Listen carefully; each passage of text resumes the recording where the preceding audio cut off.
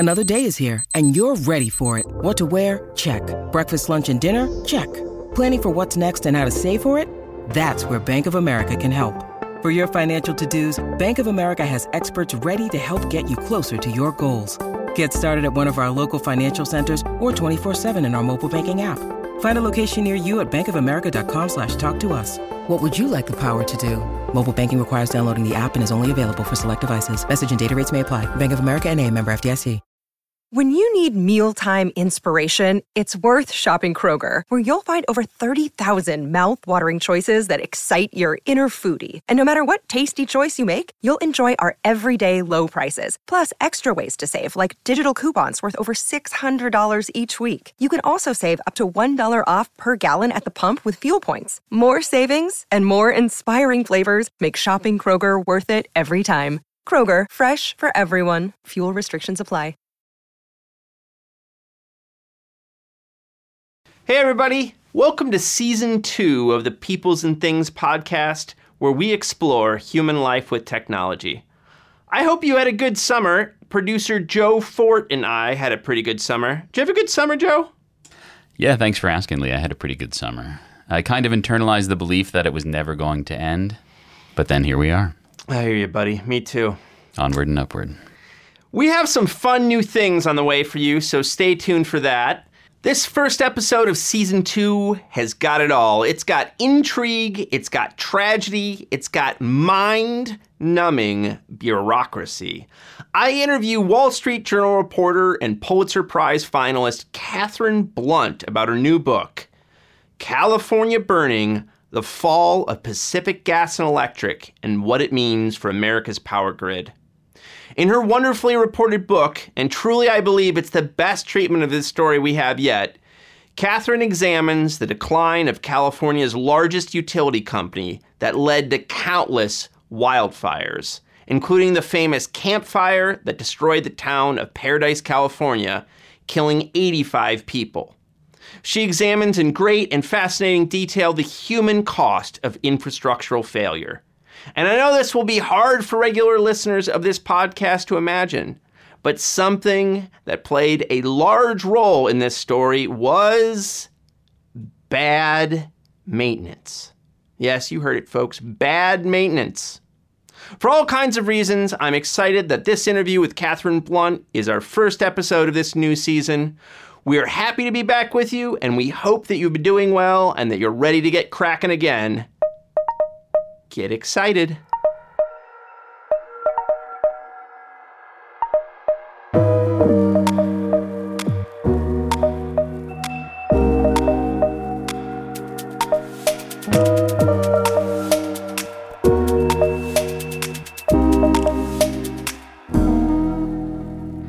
Catherine, thanks so much for taking the time to talk to me today.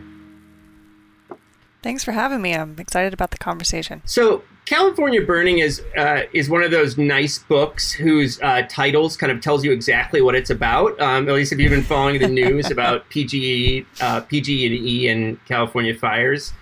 But when you found yourself in the position of having to kind of give an elevator pitch for the book, what do you tell people it's about, and what were you trying to do with it? Yeah, absolutely. So, it is one of those companies that has dominated the headlines for a number of years now. And, if you're kind of a casual reader of the news, you'll form some idea of what happened. You'll have some idea of the company's culpability in starting a lot of fires in Northern California, especially in 2017 and 2018. But to really understand how this company arrived in these circumstances, of having this enormous risk that it needs to deal with and managing it quite poorly at times. It's a very complicated story, and it really spans 20 years. You need to kind of understand the dynamics of the last 20 years, not just within the company itself, but within California at the regulatory level and the political level. And there's an element of this story that goes back even 100 years, because some of the infrastructure that failed and started these fires was truly 100 years old, and just built during a completely different era. And so I wanted to weave all these strings together and just give the most comprehensive picture possible for someone who wants to truly understand the story in great depth. That's the hope. I think you do a great job at that. So how did you in particular come to write this book? Tell us the story about, Yeah, so interestingly enough, so I joined the Wall Street Journal 3 days before the Camp Fire happened. So I joined on November 5th, 2018. The Camp Fire happened a few days later. And it was pretty clear shortly after the fire ignited that PG&E's equipment would be implicated in this because the company filed a short report with regulators that there was a disturbance on a line in the vicinity of the suspected ignition point.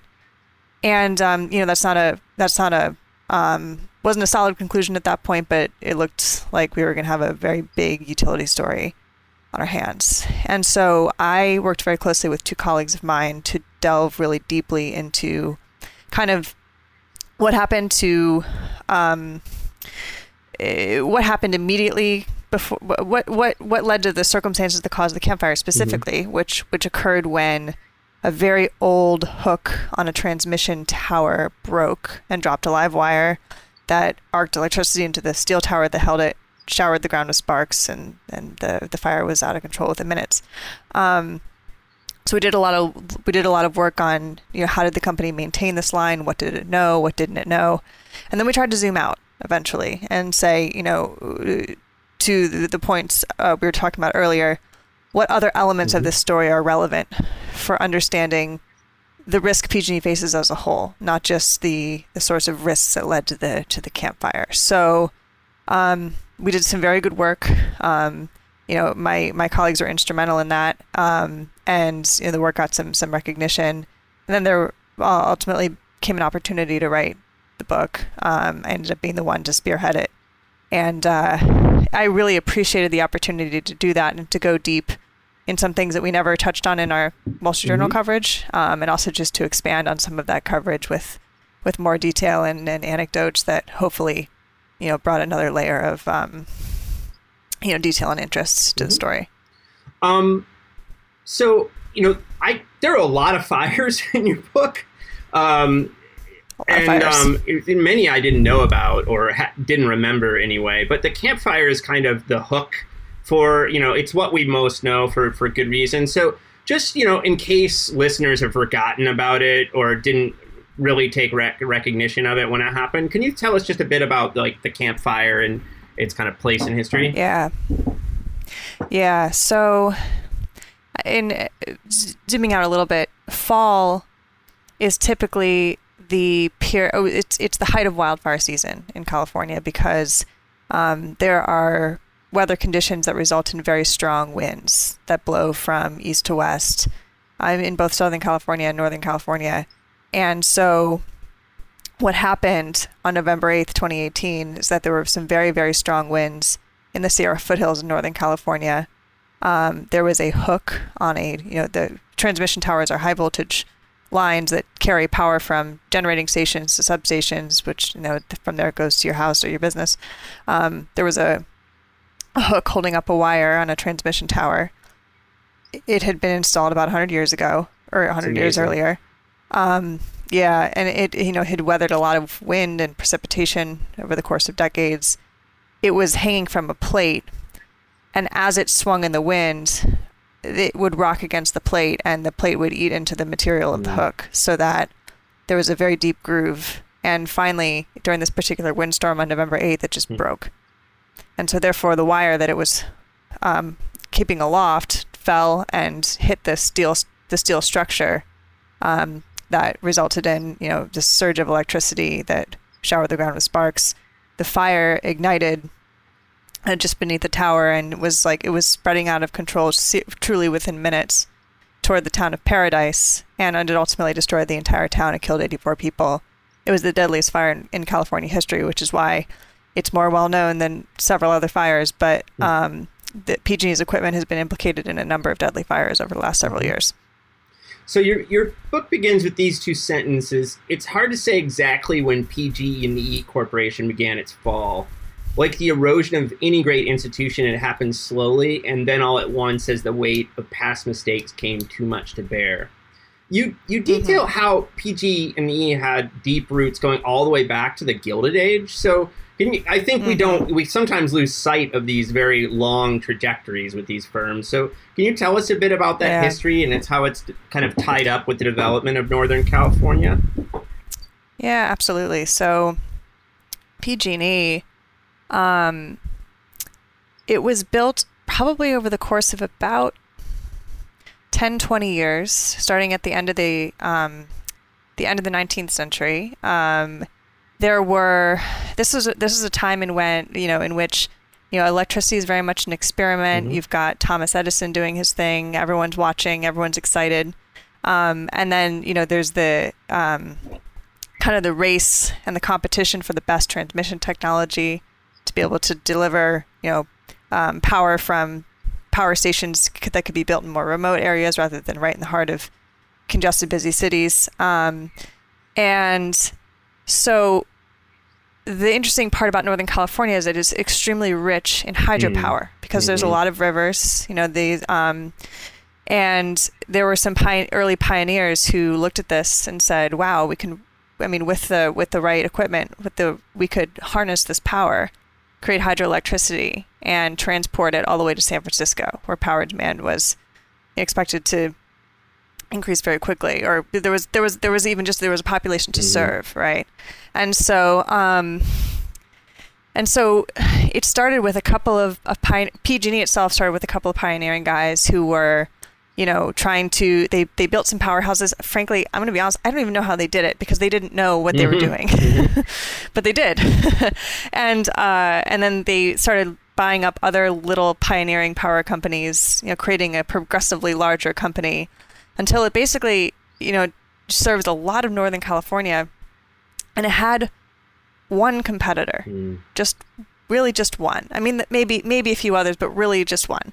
And this was another company founded by men who were fascinated by hydropower and built out a very large, very powerful hydroelectric network. The two companies competed for a while because this was before utilities were widely established as regulated monopolies. That sort of regulation, that sort of idea is evolving during this time. And ultimately, as each company sort of passed into the hands of new leadership over the years, they began to recognize the value of merging to create a monopoly that served almost all of Northern California. The two companies merged in 1930. And the transmission line that started the Campfire was actually part of the network built by the competing company, which is called Great Western Power. And so PG&E had no role in building this network at all. And so I think over the course of 100 years, any company is going to kind of lose track of some of its oldest infrastructure, where it came from, who built it. But in this case, there was another layer of complexity in that it wasn't PG&E's to begin with. And so that's kind of a fascinating part of this history.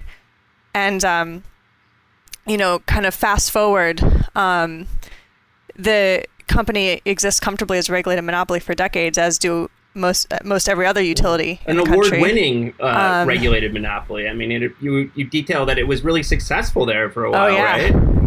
Yeah. So it was really following the merger. It was very powerful, despite the fact that this occurred right before the Depression. But after World War II, it had enough financial might to just embark on this really ambitious expansion plan that it completed, and it got an industry award. It was called a Thomas Coffin Award for one of the co-founders of GE. And it was the industry's highest award at the time. I believe this was it was after this 1950s era expansion. And so, it was a company run by a lot of proud engineers for many years. Then the rest of the 20th century was it became challenging, right? With the run up in energy prices at various times, especially during the 70s. Right. This big push to build nuclear plants, almost all of which had such massive cost overruns. PG&E had one itself that was hundreds billions of dollars, frankly, over budget. It made it so that by the 90s, kind of collectively, a lot of thought leaders are looking around and saying, energy prices, electricity prices are too high. California was coming out of a recession. What if we deregulate this industry and make it so that it's subject to market forces in a way that it hasn't been in 100 years? And And so California was one of the first states to embark on this deregulation experiment. Without boring everyone with the details, it really didn't go well. You do a great job of talking of writing about deregulation, by the way. It is a extremely hairy topic, and I had like cold sweat flashbacks to like grad school when I had to study it my first year. But I thought you did a great job of writing about it. So I appreciate that. I tried to keep the chapter as lively as I could. There are some characters at least. That's right. Yeah. So I guess it was 1998, 1999 that deregulation takes hold in California. And so also just kind of put simply, the utilities no longer own their power plants for the most part. Instead, these are owned by independent power producers who are going to sell power into this new wholesale market, this new competitive market in which there's going to be this new practice of electricity trading, very complicated because electricity is like, it is consumed the moment it's generated. So it's not something that can be, it's not like, wheat or coal or something in which you buy it and can kind of keep it on the sidelines until it's needed. It's like, it's just a extremely fast moving, complicated activity. And the construct of the market was such that the utilities were prohibitive from charging above a certain amount in retail prices to customers. And so if wholesale prices rose above that retail threshold, they would have to eat that difference. And there was widespread market manipulation by virtue of the way it was designed. All these traders and other players in the market were just essentially gaming the system at a time when supplies were already short. So wholesale prices were going through the roof on a periodic basis, and the utilities were having to eat the difference of those costs. Hundreds of millions of dollars, billions of dollars, and PG&E ultimately sought bankruptcy protection. So that was a super challenging time for every California utility, and PG&E was kind of the most prominent casualty of that experiment. And so coming out of that, the company kind of embarks on this effort to regain the trust and interest of shareholders. Utilities make money by making large capital investments, doing big projects, building things, doing big overhauls of the system. Little projects, maintenance projects, day-to-day operations, those are treated as expenses, and the company doesn't earn a return on them. And so that it works in theory. In practice, it can be utilities can have a tough time striking the right balance between what's the appropriate expense level and what's the appropriate capital investment level. Because the most adroit financial performers keep expenses relatively low and free up money to invest or money on which they can earn returns. But sometimes that means the utility is cutting too close to the bone. And that's what ultimately happened during this period. The company was found to be shirking on gas transmission pipeline maintenance, and it all kind of came to a abrupt halt in 2010 when a transmission pipeline south of San Francisco exploded and killed 8 people. And so that ultimately led to this fascinating trial. The company actually went to trial over charges of violating the Federal Pipeline Safety Act. It was found guilty on a lot of the charges, but the trial really brought to light how collectively people within an organization can make decisions that inure to this catastrophe, even if no one person is ultimately culpable for the sort of decision making that ultimately leads to disaster. And so just to kind of fast forward and cut to the chase, the same dynamic played out on electric in terms of electric inspections and maintenance. Not quite for the same reasons. The company was dealing with some other cost pressures over time, and it wasn't necessary. I don't think it was quite as squarely attributable to the desire to please shareholders, but that was part of it. And then ultimately the Camp Fire happened, and just a year earlier, the company's lines had caused a lot of fires in the wine country area, and so between these 2 years, it owed billions of dollars in liability costs to those who were affected. The company ultimately sought bankruptcy protection again. And so your earlier question was essentially, how does an institution like this unravel slowly? It is it's one thing after another until all of a sudden that they're staring down the barrel of $30 billion and, more than 100 lives lost. So that was kind of this, gradually then all at once thing that gradually then suddenly, as they say, or whatever it is. Yeah, I want to talk more about this kind of like, after the first bankruptcy, after the deregulation bankruptcy. I want to talk more about that moment in a second. But first, I wanted to say, like, you point out that for a long time, the company appears to have like done 0 inspections of transmission towers, and when they did them, they were kind of half-assed.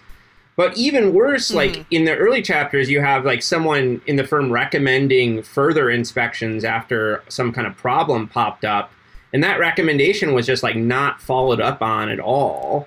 So clearly there was like a kind of pretty deep culture of mismanagement and lack of accountability in the firm. So I just wondered, like, as you interviewed folks for this book, which, by the way, it's really amazingly reported. You have a large cast of characters that are all fascinating.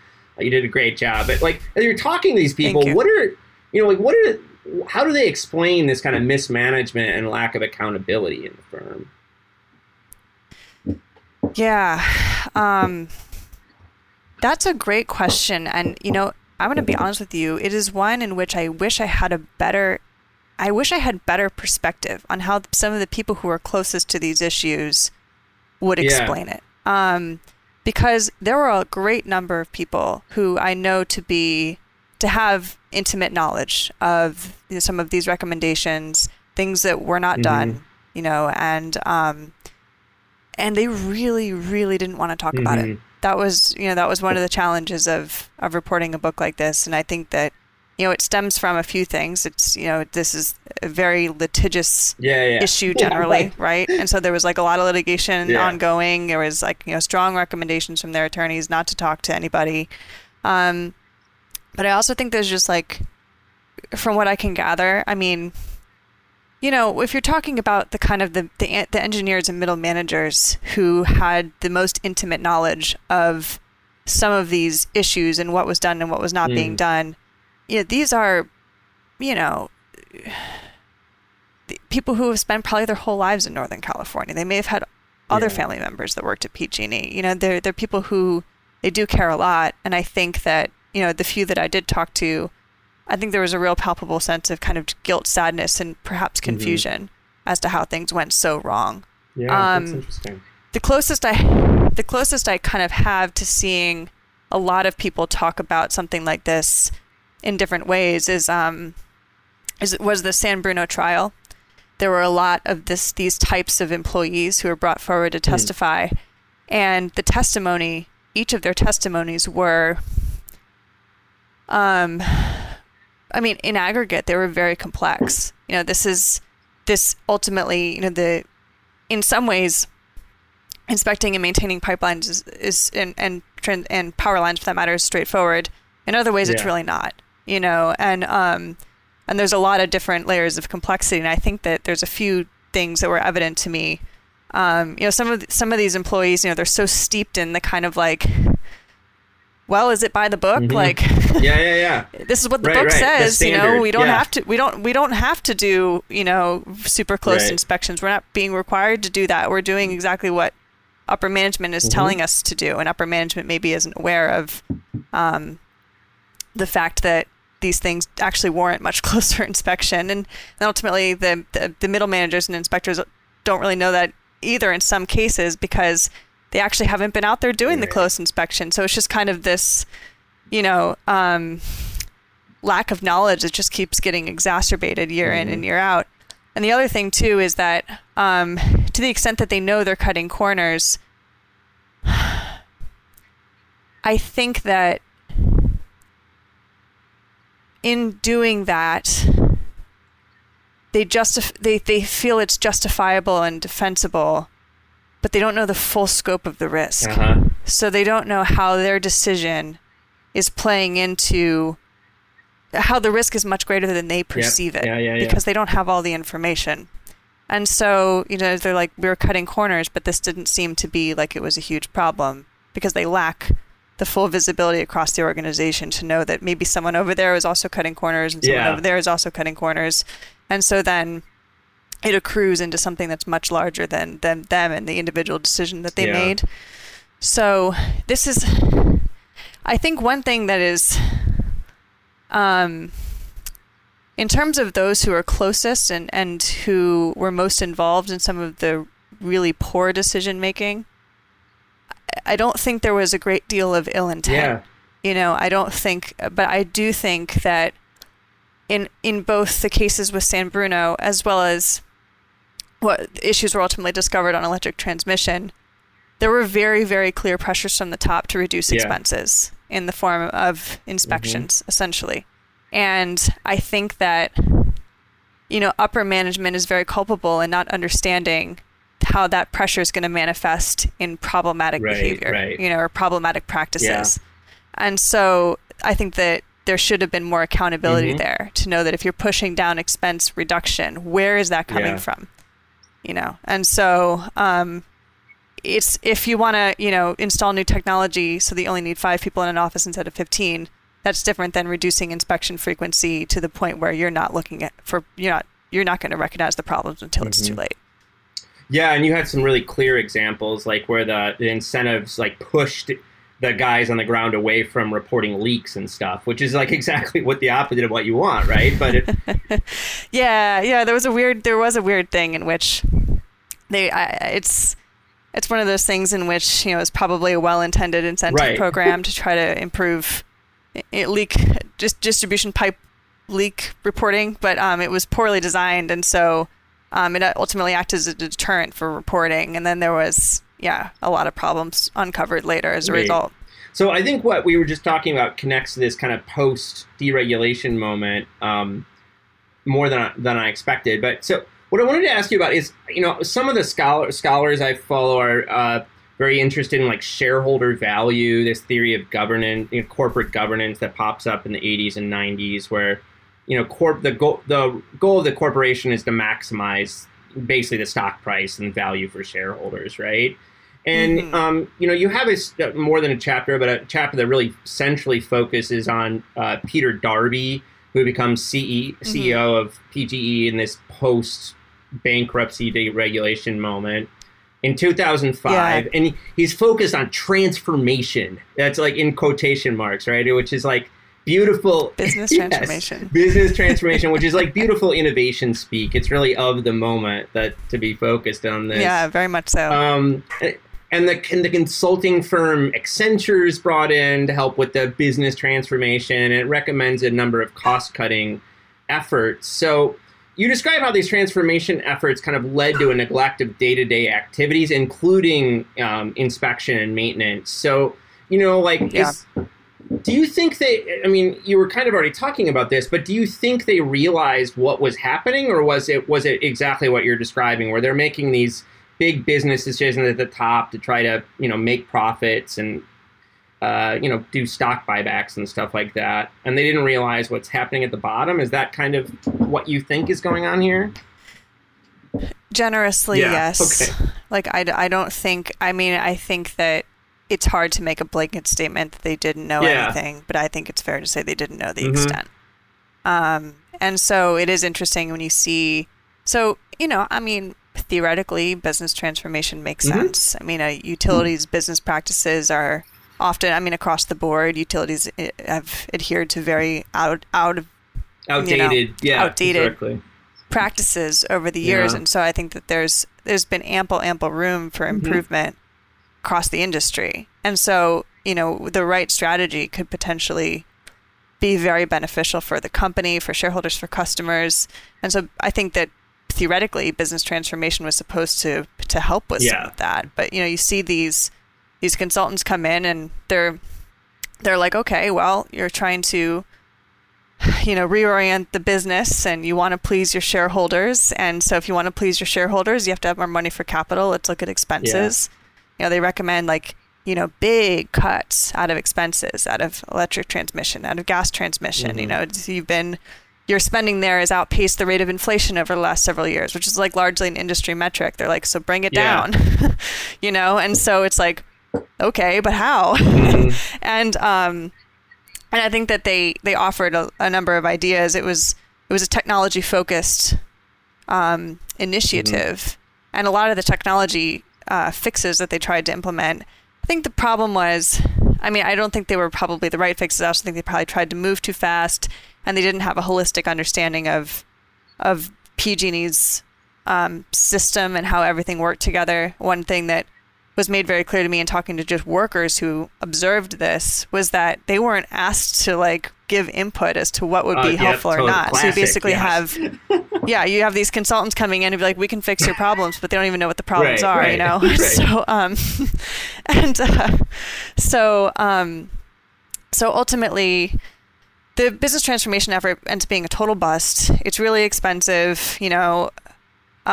In reporting for the Wall Street Journal, you know, I had a colleague, Rebecca Smith, who was super instrumental in piecing together a lot of this. She covered PG&E back at that time and remembered some chattering about this and did a lot to flesh it out for our coverage, and, you know, found a lot of some of the details of that effort that, you know, are reflected in the book. But, you know, she was the one who spoke to Darby for some of our earlier coverage, and he pegged the cost, I think, at $300 million. I've heard it was more than that. But it's like, how do you even really measure, though? And so it was a lot of lost money. And so it ends up incurring more costs than it ultimately offsets. Workers are really upset. And it seems as though in some of those years, there was, you know, some cuts or some issues on gas distribution, which are like, you know, small pipes that feed your home. In 2007, was it 2007, 2009, somewhere in that time frame, a distribution pipe within a house, or not within a house, in the yard of a house outside of Sacramento is leaking gas. The homeowner or a neighbor reports, you know, smelling gas. It takes a while for the workers to get there. And like, you can't make this up. By the time there's finally like a worker on site who's measuring the, you know, the concentration of the leak, like at that moment that he realizes it's a combustible concentration, like someone within the house lit a cigarette and the entire house exploded. It had to be a teenager like sneaking into the bathroom to light a cigarette. It was a teenager sneaking into the bathroom. Oh, it's amazing. I cannot make this up. I mean, it's like... Anyway, so that kicked off this whole exploration of what was going on the gas side. There were major maintenance problems. The company turned its focus to that. And so then you kind of have, so the company needs to ramp up spending on gas distribution. It has this faltering business transformation program. And so as it's ramping up spending on gas distribution, it starts trying to cut expenses from gas transmission. And so as that's happening, all these gas transmission engineers are kind of frantically trying to figure out how to run the business with substantially less money than they think they need. And they simply say that, you know, the most effective means of inspecting these pipelines, we don't have the funding. So we're going to do less thorough inspections, and we're not going to inspect lines that have had pressure spikes, you know, and above a certain threshold, even though that was ostensibly against the law. And so, you know, ultimately that leads, you cannot draw a straight line between those choices and those actions and what happened after in the San Bruno explosion. This is where this gas transmission pipeline exploded. But more thorough inspection methods would have alerted the company to some of the problems that this pipeline had. And so that ultimately kicks off this investigation as to what happened on gas transmission and led to that big trial and its ultimate conviction. I mean, one of the fascinating stories, I can't remember what chapter it is that they brought in a guy from Boston to kind of redo the gas network, and he did pretty impressive things, but then, you know, he makes the recommendation you might want to look at the same kind of issue in electricity, you know, and bring in, I can't remember, some risk, you know, consulting firm. And they're like, we're good, kind of. Yeah. We're good. Yeah. That's literally what happened. Yeah. So why do you think that's all about? Yeah, it's a great question. I think that, well, I think probably that leadership within that division probably felt that there was no need to go through the kind of hurdles that you need to go through to invite a consultant or a risk management consultant to do that kind of work. That was probably the prevailing sentiment. It's not just as easy as, inviting them to come sit with you for a day while you do your work. It's like, you have to turn over a lot of books and let them do a lot of it. I mean, it's a disruptive process, and they probably felt as though that kind of disruption was warranted on the gas side after what happened. Yeah. There had been no major catastrophes on the electric side. Why go through the hassle? Just to prove everything is fine when everything already looks like it's fine. Right. There may have been. You have to wonder if maybe there was some concern as to we don't want them to come in and see kind of the messier side of things. Maybe if they had things to improve. But I think that it's kind of try to make a point that it really often takes a catastrophe to reveal the extent of the problems within any division within a company like this. I just think there's a lot of inertia and not a great deal of interest in trying to undertake substantial improvement when things are mostly working fine. So I think that that's probably what happened. This was around the time of 2011, 2012. The company hasn't had any catastrophic fires to speak of. Its lines were igniting fires, but power lines ignite fires. That's just sort of an inherent risk of the business. It happens. But these fires are pretty easily contained. The forest hadn't been totally devastated by drought at this point. The risk profile was very much changing, but I don't think anyone recognized the extent of the change to that point and how quickly it was going to accelerate after that. Yeah, so, and, that's probably simple. Yeah, and to be clear, something you also do a good job of tracking in the book is that climate change is changing during this period too, right? I mean, the kind of rules of the game are changing, so they're encountering new situations that maybe they just hadn't thought through yet. Yeah, and I should probably qualify the previous answer to say there was a very serious fire in Southern California in 2007, the Witch Fire. The utility that owned the line, so San Diego Gas and Electric, it really sort of jolted the regulator awake, the California Public Utilities Commission, and shortly after that, the regulator launched a proceeding to try to figure out how to reduce the risk of power lines starting fires. And Southern California has historically been at higher risk of fire than Northern California because it's hotter and it's drier. And PG&E's attorneys successfully argued throughout this proceeding that Northern California did not face the same risk profile, and therefore did not have the same risk profile, and therefore they shouldn't really have to have the same sort of stringent fire prevention requirements that the Southern utilities should have. At the same time, they're becoming aware that things are changing. There had already been a period of drought. There'd been a couple of years of really bad fires generally, including some in Northern California, started by lightning and other things. They commissioned a study to figure out how many fires their lines are actually starting. Tree contact was a big problem they discovered during this period. I mean, I think there was enough indications that it was probably disingenuous for them to say that they didn't need to do much more. And if they have a suggestion to bring in Lloyd's as to look at the electric side in the 2011-12 timeframe, that's a questionable decision based on what they know. I mean, if you want to be, they could have been forward looking and said we have the potential for the risks that we know to be emerging to get worse. Why don't we bring in a consultant? Or they could be backwards looking and saying, everything's been fine so far, and that seems seems to be what they did. Yeah. One of the threads in your story is highly ironic, and it's that as California state regulators came to focus on climate policy, they neglected to hold utilities responsible for safety. So spin this out for us a bit. How did kind of climate concerns end up butting against safety practices? Totally. So there's a few elements here that are relevant and sadly ironic. So around the time PG&E emerges from its first bankruptcy, California is starting to take a real interest in climate matters. Always has, obviously, but around this time it's becoming very viable. to contract for large wind and solar farms and to reduce carbon emissions with the build out of renewable energy. And so you have the state legislature begin to set targets for carbon reduction, and the utilities become instrumental in hitting these targets because their power generation sources because power generation is such a significant carbon emitter. And so, this is post deregulation, so they're not really building any power plants. They have to contract for the power from developers who are going to build wind and solar power. And so at the time, wind and solar was so much more expensive than they are today.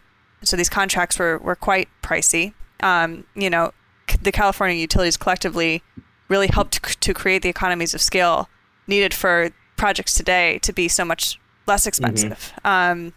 So they were pioneering in that way, and that's kind of the hero story of this whole thing. But they're incurring a lot of costs, and so the costs of these contracts are passed on to customers. They're passed their costs. They start to bear on rates. So you've got, over time, as these utilities take on more and more contracts for wind and solar, there's additional pressure to manage expenses because these contracts are expenses.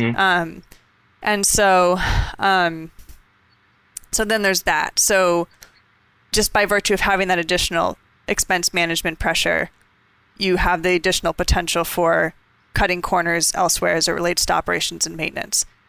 The other part of this is that the California Public Utilities Commission is tasked with overseeing the procurement of this energy, overseeing the contracts. And this was for lack of a better term, this was the sexy place to be within the PUC. Like you wanted to be on the policy side of things.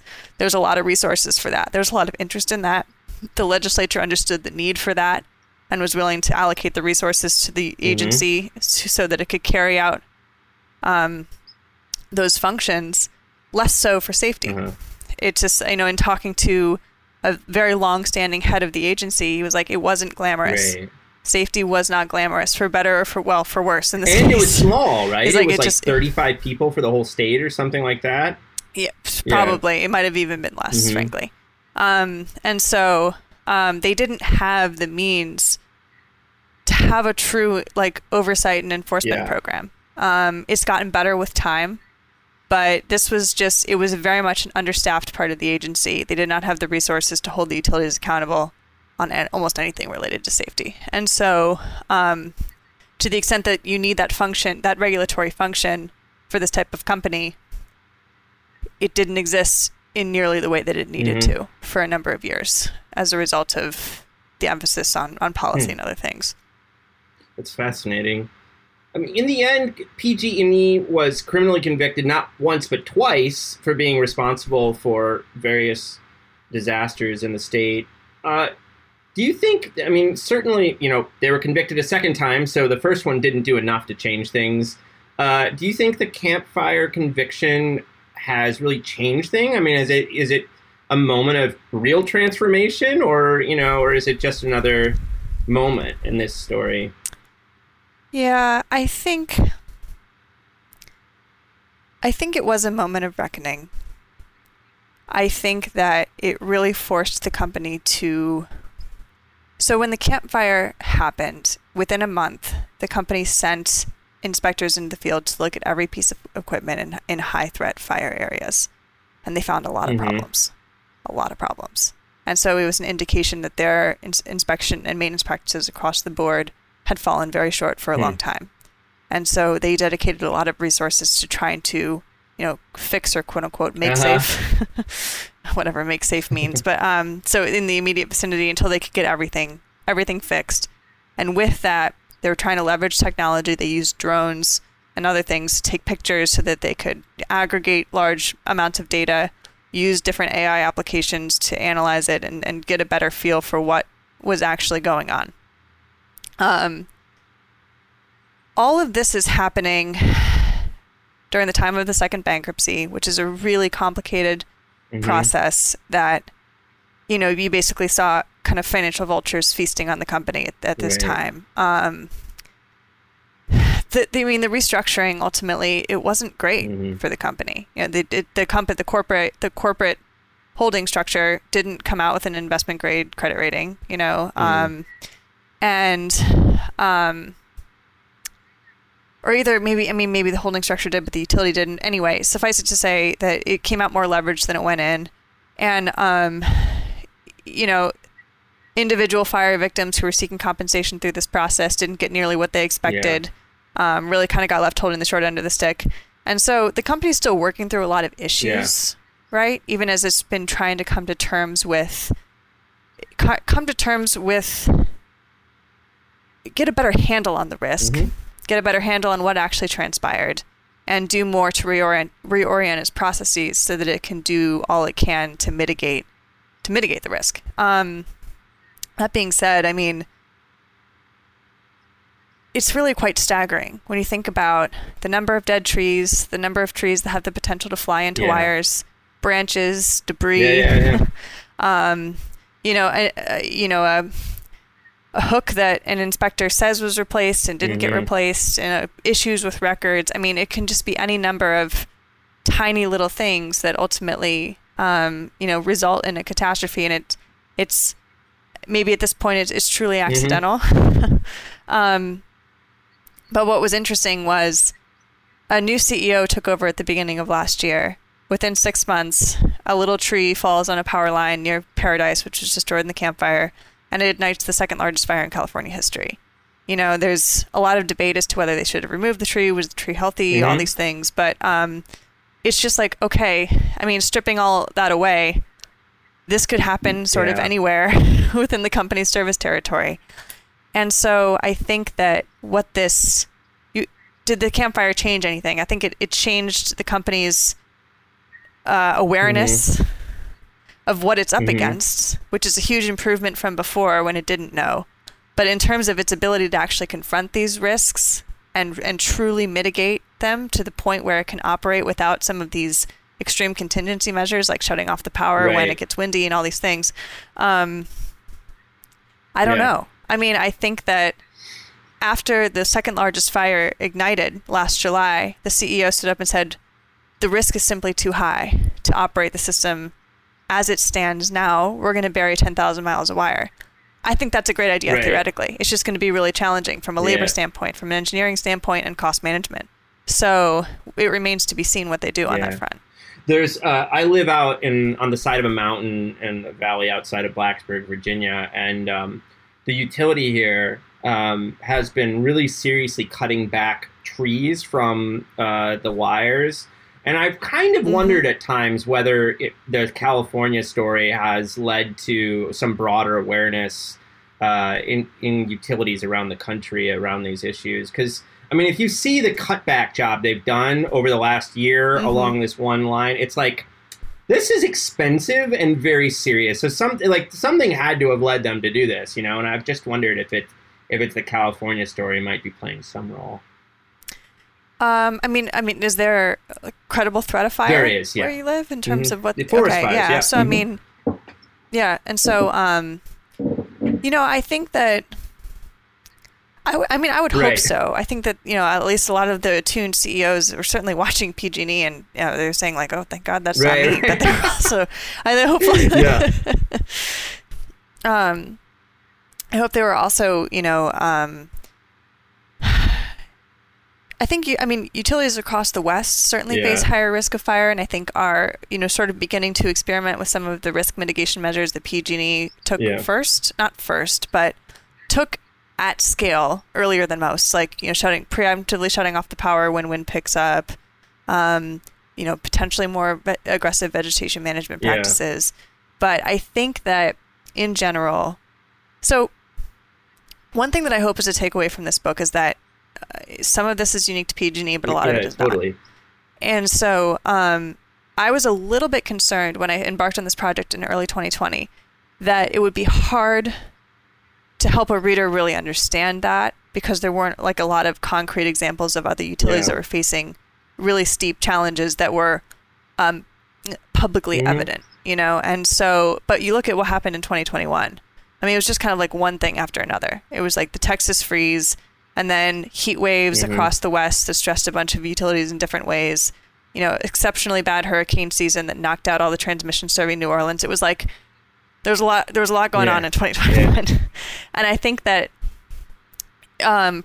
smart utilities, smart CEOs, and smart boards are beginning to have conversations about the fact that, the way that we've operated the system for decades collectively is not going to work anymore because things are changing. So what needs to change? What do we need to do to change in response? And so, so whether that be because they watched PG&E and learned something, or because they've detected changes within their own service territories, you are beginning to see, I think, some shifts in approaches to risk management.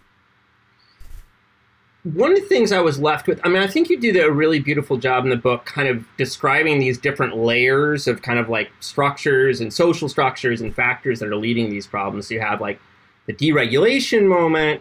Even before we get there, we have this big bureaucracy that has kind of its own culture and is slow and has problems of record keeping. You have deregulation. You have this shareholder value moment where they're trying to transform the business. You have regulatory pressures. You have all these kinds of structures at play. And I think it really shows in a nice way how you lead to disaster. I guess I'm wondering, after thinking through all those structures, was there like a factor that you thought was the biggest driver of the problems? Or is it really the picture you want to get across is how all these things come together and kind of lead to the moment? Yeah, I think that, it's the less exciting of the two options, but I think really, no, it's a confluence of variables ultimately. And it is very hard to pinpoint one thing or the other. It's honest. I liked how your story is kind of free of villains as well, you show a lot of people making bad decisions, but when you write this kind of book, there's such a temptation to be like, there's the bad guy that did it, That's not here. Mm-hmm. So. Yeah, I think that it really speaks to the dynamics of the circumstances. Mm-hmm. There are a lot of people making bad decisions, but very few who did so with ill intent. Yeah. And this is, in some ways, it's just like it's a failure of a lot of different. It's organizational failure and failure of imagination, and just it's so much more complex than there's not a smoking gun. And one thing that I anticipated in trying to sell this book to publishers, I said, there's not that many heroes and there's not that many villains. Yeah. And I think that that's going to be a criticism that we receive, and I was absolutely right, And I said, this is an idea-driven book, ultimately. Yeah. I think that some of the characters are great, but I hope that the value kind of comes away from not like a kind of a whodunit, but rather like, okay, here are the ideas that you need to sit with if you want to actually think seriously about these issues. Yeah, I think that's the right way to do it. I have to say, on some level, I found that story you tell deeply, deeply disheartening, because there are a lot of individuals in the book, and there's business leaders, and people are making bad decisions. But as we've just described, there's these enormous structures that are bigger than any person, right? There's the bureaucracy. There's how regulation's changing, and how corporate governance is changing, which are much larger than all of us. And it was just like, even if I was going in as an activist or like a change agent or whatever and hoping to create change, it's like, this is a big problem that's hard to kind of shift the rudder on it. So I don't know. Not that it's a hopeless book, because you do stop with underground, and end with undergrounding and possibilities, but it gives you a lot to chew on. It is kind of bleak in its own way. Yeah. There's no getting around it. The challenges that this company faces are enormous. Yeah. It's a huge service territory. They've got so much infrastructure, and it's really sad the speed at which the health of the forest deteriorated. And so that's partially.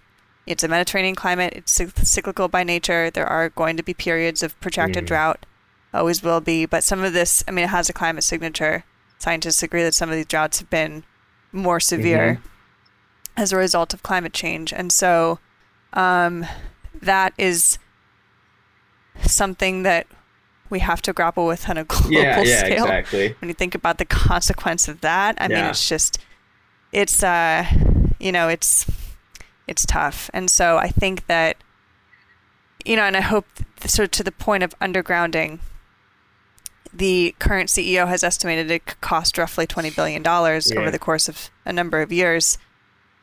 That's a tough pill to swallow at a time when rates are very high. There's a wider conversation about affordability going on in California, specifically as it relates to utility rates. Right. But is that just the cost that you have to pay? It's just, and I mean, I say that with I know that it can be really hard for some customers, and utilities have programs in place to try to help those who really can't afford it. And I'm not saying that that is an easy proposition for any individual customer. That's not what I'm saying. But that's just a philosophical question. It's no matter how expensive it is it just how the system has to be redesigned? Now, critics, especially those who are inherently skeptical of any large capital spending program proposed by a utility, by virtue of the fact that they make a return on this, are going to say there's plenty of other solutions, and that you could have more self-contained power grids, more microgrids, more distributed generation to reduce the need for all of this infrastructure. I think that is true to an extent, right? I think that is true to an extent. And so maybe you could have an argument about whether you really need to bury a full 10,000 miles. But the question ultimately, I think, comes down to the fact that the system does need to be redesigned in a big way. What does that look like? And if it's going to be expensive, is that the primary consideration at this point? Right. I mean, think about the safety risk, so. I know what you mean. I mean, it's to back off a little bit and just talk about the broader conversation. It's really amazing to watch people freak out about gas prices right now. For good reason, of course, and especially with affordability problems and all this, it really does put a burden on poor people. But when you think about the kinds of transformations that will have to happen for sane climate policy to take effect, it's going to cost money, and it's going to raise prices and all these kinds of things. So I think where you're kind of end the book is tied to these much larger conversations we have to have about transforming our systems in the face of climate change. So I'm glad your book does not end with a bullet list of the things that have to happen, because I think that's that would be the dishonest way to, end these kinds of, very large existential questions we're facing. Totally. If I had all the bullet points, I'd be in a different job, I think. So what are you working on now? What's next for you? Well, I look forward to it finally hitting the shelves. This feels like it's a long, fun process, but so there's that. Kind of get through that. It's been just in terms of Wall Street Journal work, it's certainly an interesting time to cover power and renewables. Yeah. I kind of joke with people, it only becomes more important every day, but it's true. I mean, as we become more reliant on electricity and discuss electrification of more things, try to work to combat climate change, and also this particular moment of global energy scarcity between the war in Ukraine and other issues with supply chains, pandemic. This is an extremely challenging time. The challenges that we're discussing are hard enough, kind of in a vacuum, and then you add the global energy crisis onto all of it. It's tough. I mean, California has some of the most ambitious climate goals in the way they want to continue to transform power generation fleet and other things. But it's been tough. I mean, there's hydroelectric power hasn't been. Over the last several years has been severely constrained by drought. Supply chain issues have made it so that certain renewable energy projects have gotten delayed, and they're really trying to take a bunch of fossil fuel power plants offline to continue the transformation. So, striking that balance is becoming more difficult, and that's a separate conversation from wildfires. This is about energy supply and availability. What kind of articles are you writing these days? Mostly about that. About all that. Issues. There's just the different challenges, and it could be. So with the grid, I mean, supply and demand have to be in constant balance, because electricity is generated the moment it's consumed. I mean, There are some exceptions as it relates to battery storage, but as an overall, percentage of the system, it's still a very small percentage. So you don't have like a meaningful supply of electricity that can be kept in storage. In 2020, there were rolling blackouts in California for the first time since the energy crisis, which the grid operator had to call for because demand threatened to exceed supply. And now you're seeing grid operators around the country warn that this could be imminent for them as well, because for a lot of different reasons, but it all kind of comes down to managing the pace of the energy transition and making sure that what goes offline is fully replaced by something else coming online, wind, solar, and storage. And it becomes a more challenging proposition to do when you've got widespread supply chain issues and other things, and challenges with building more transmission lines. Nobody likes that. And so we could be potentially heading into a period over the next few years in which you begin to see more reliability scares or more reliability challenges, which has the potential to be really, really devastating for the energy transition, because even if it's brief and manageable from these blackouts, it's not going to do well for public sentiment. So that's I'm keeping a close eye on that. Well, Catherine, thank you so much for taking the time to talk to me today. It's a wonderful book on a really important topic. So thanks for writing it. Thank you so much. I am very glad that you enjoyed it. Thanks for taking the time.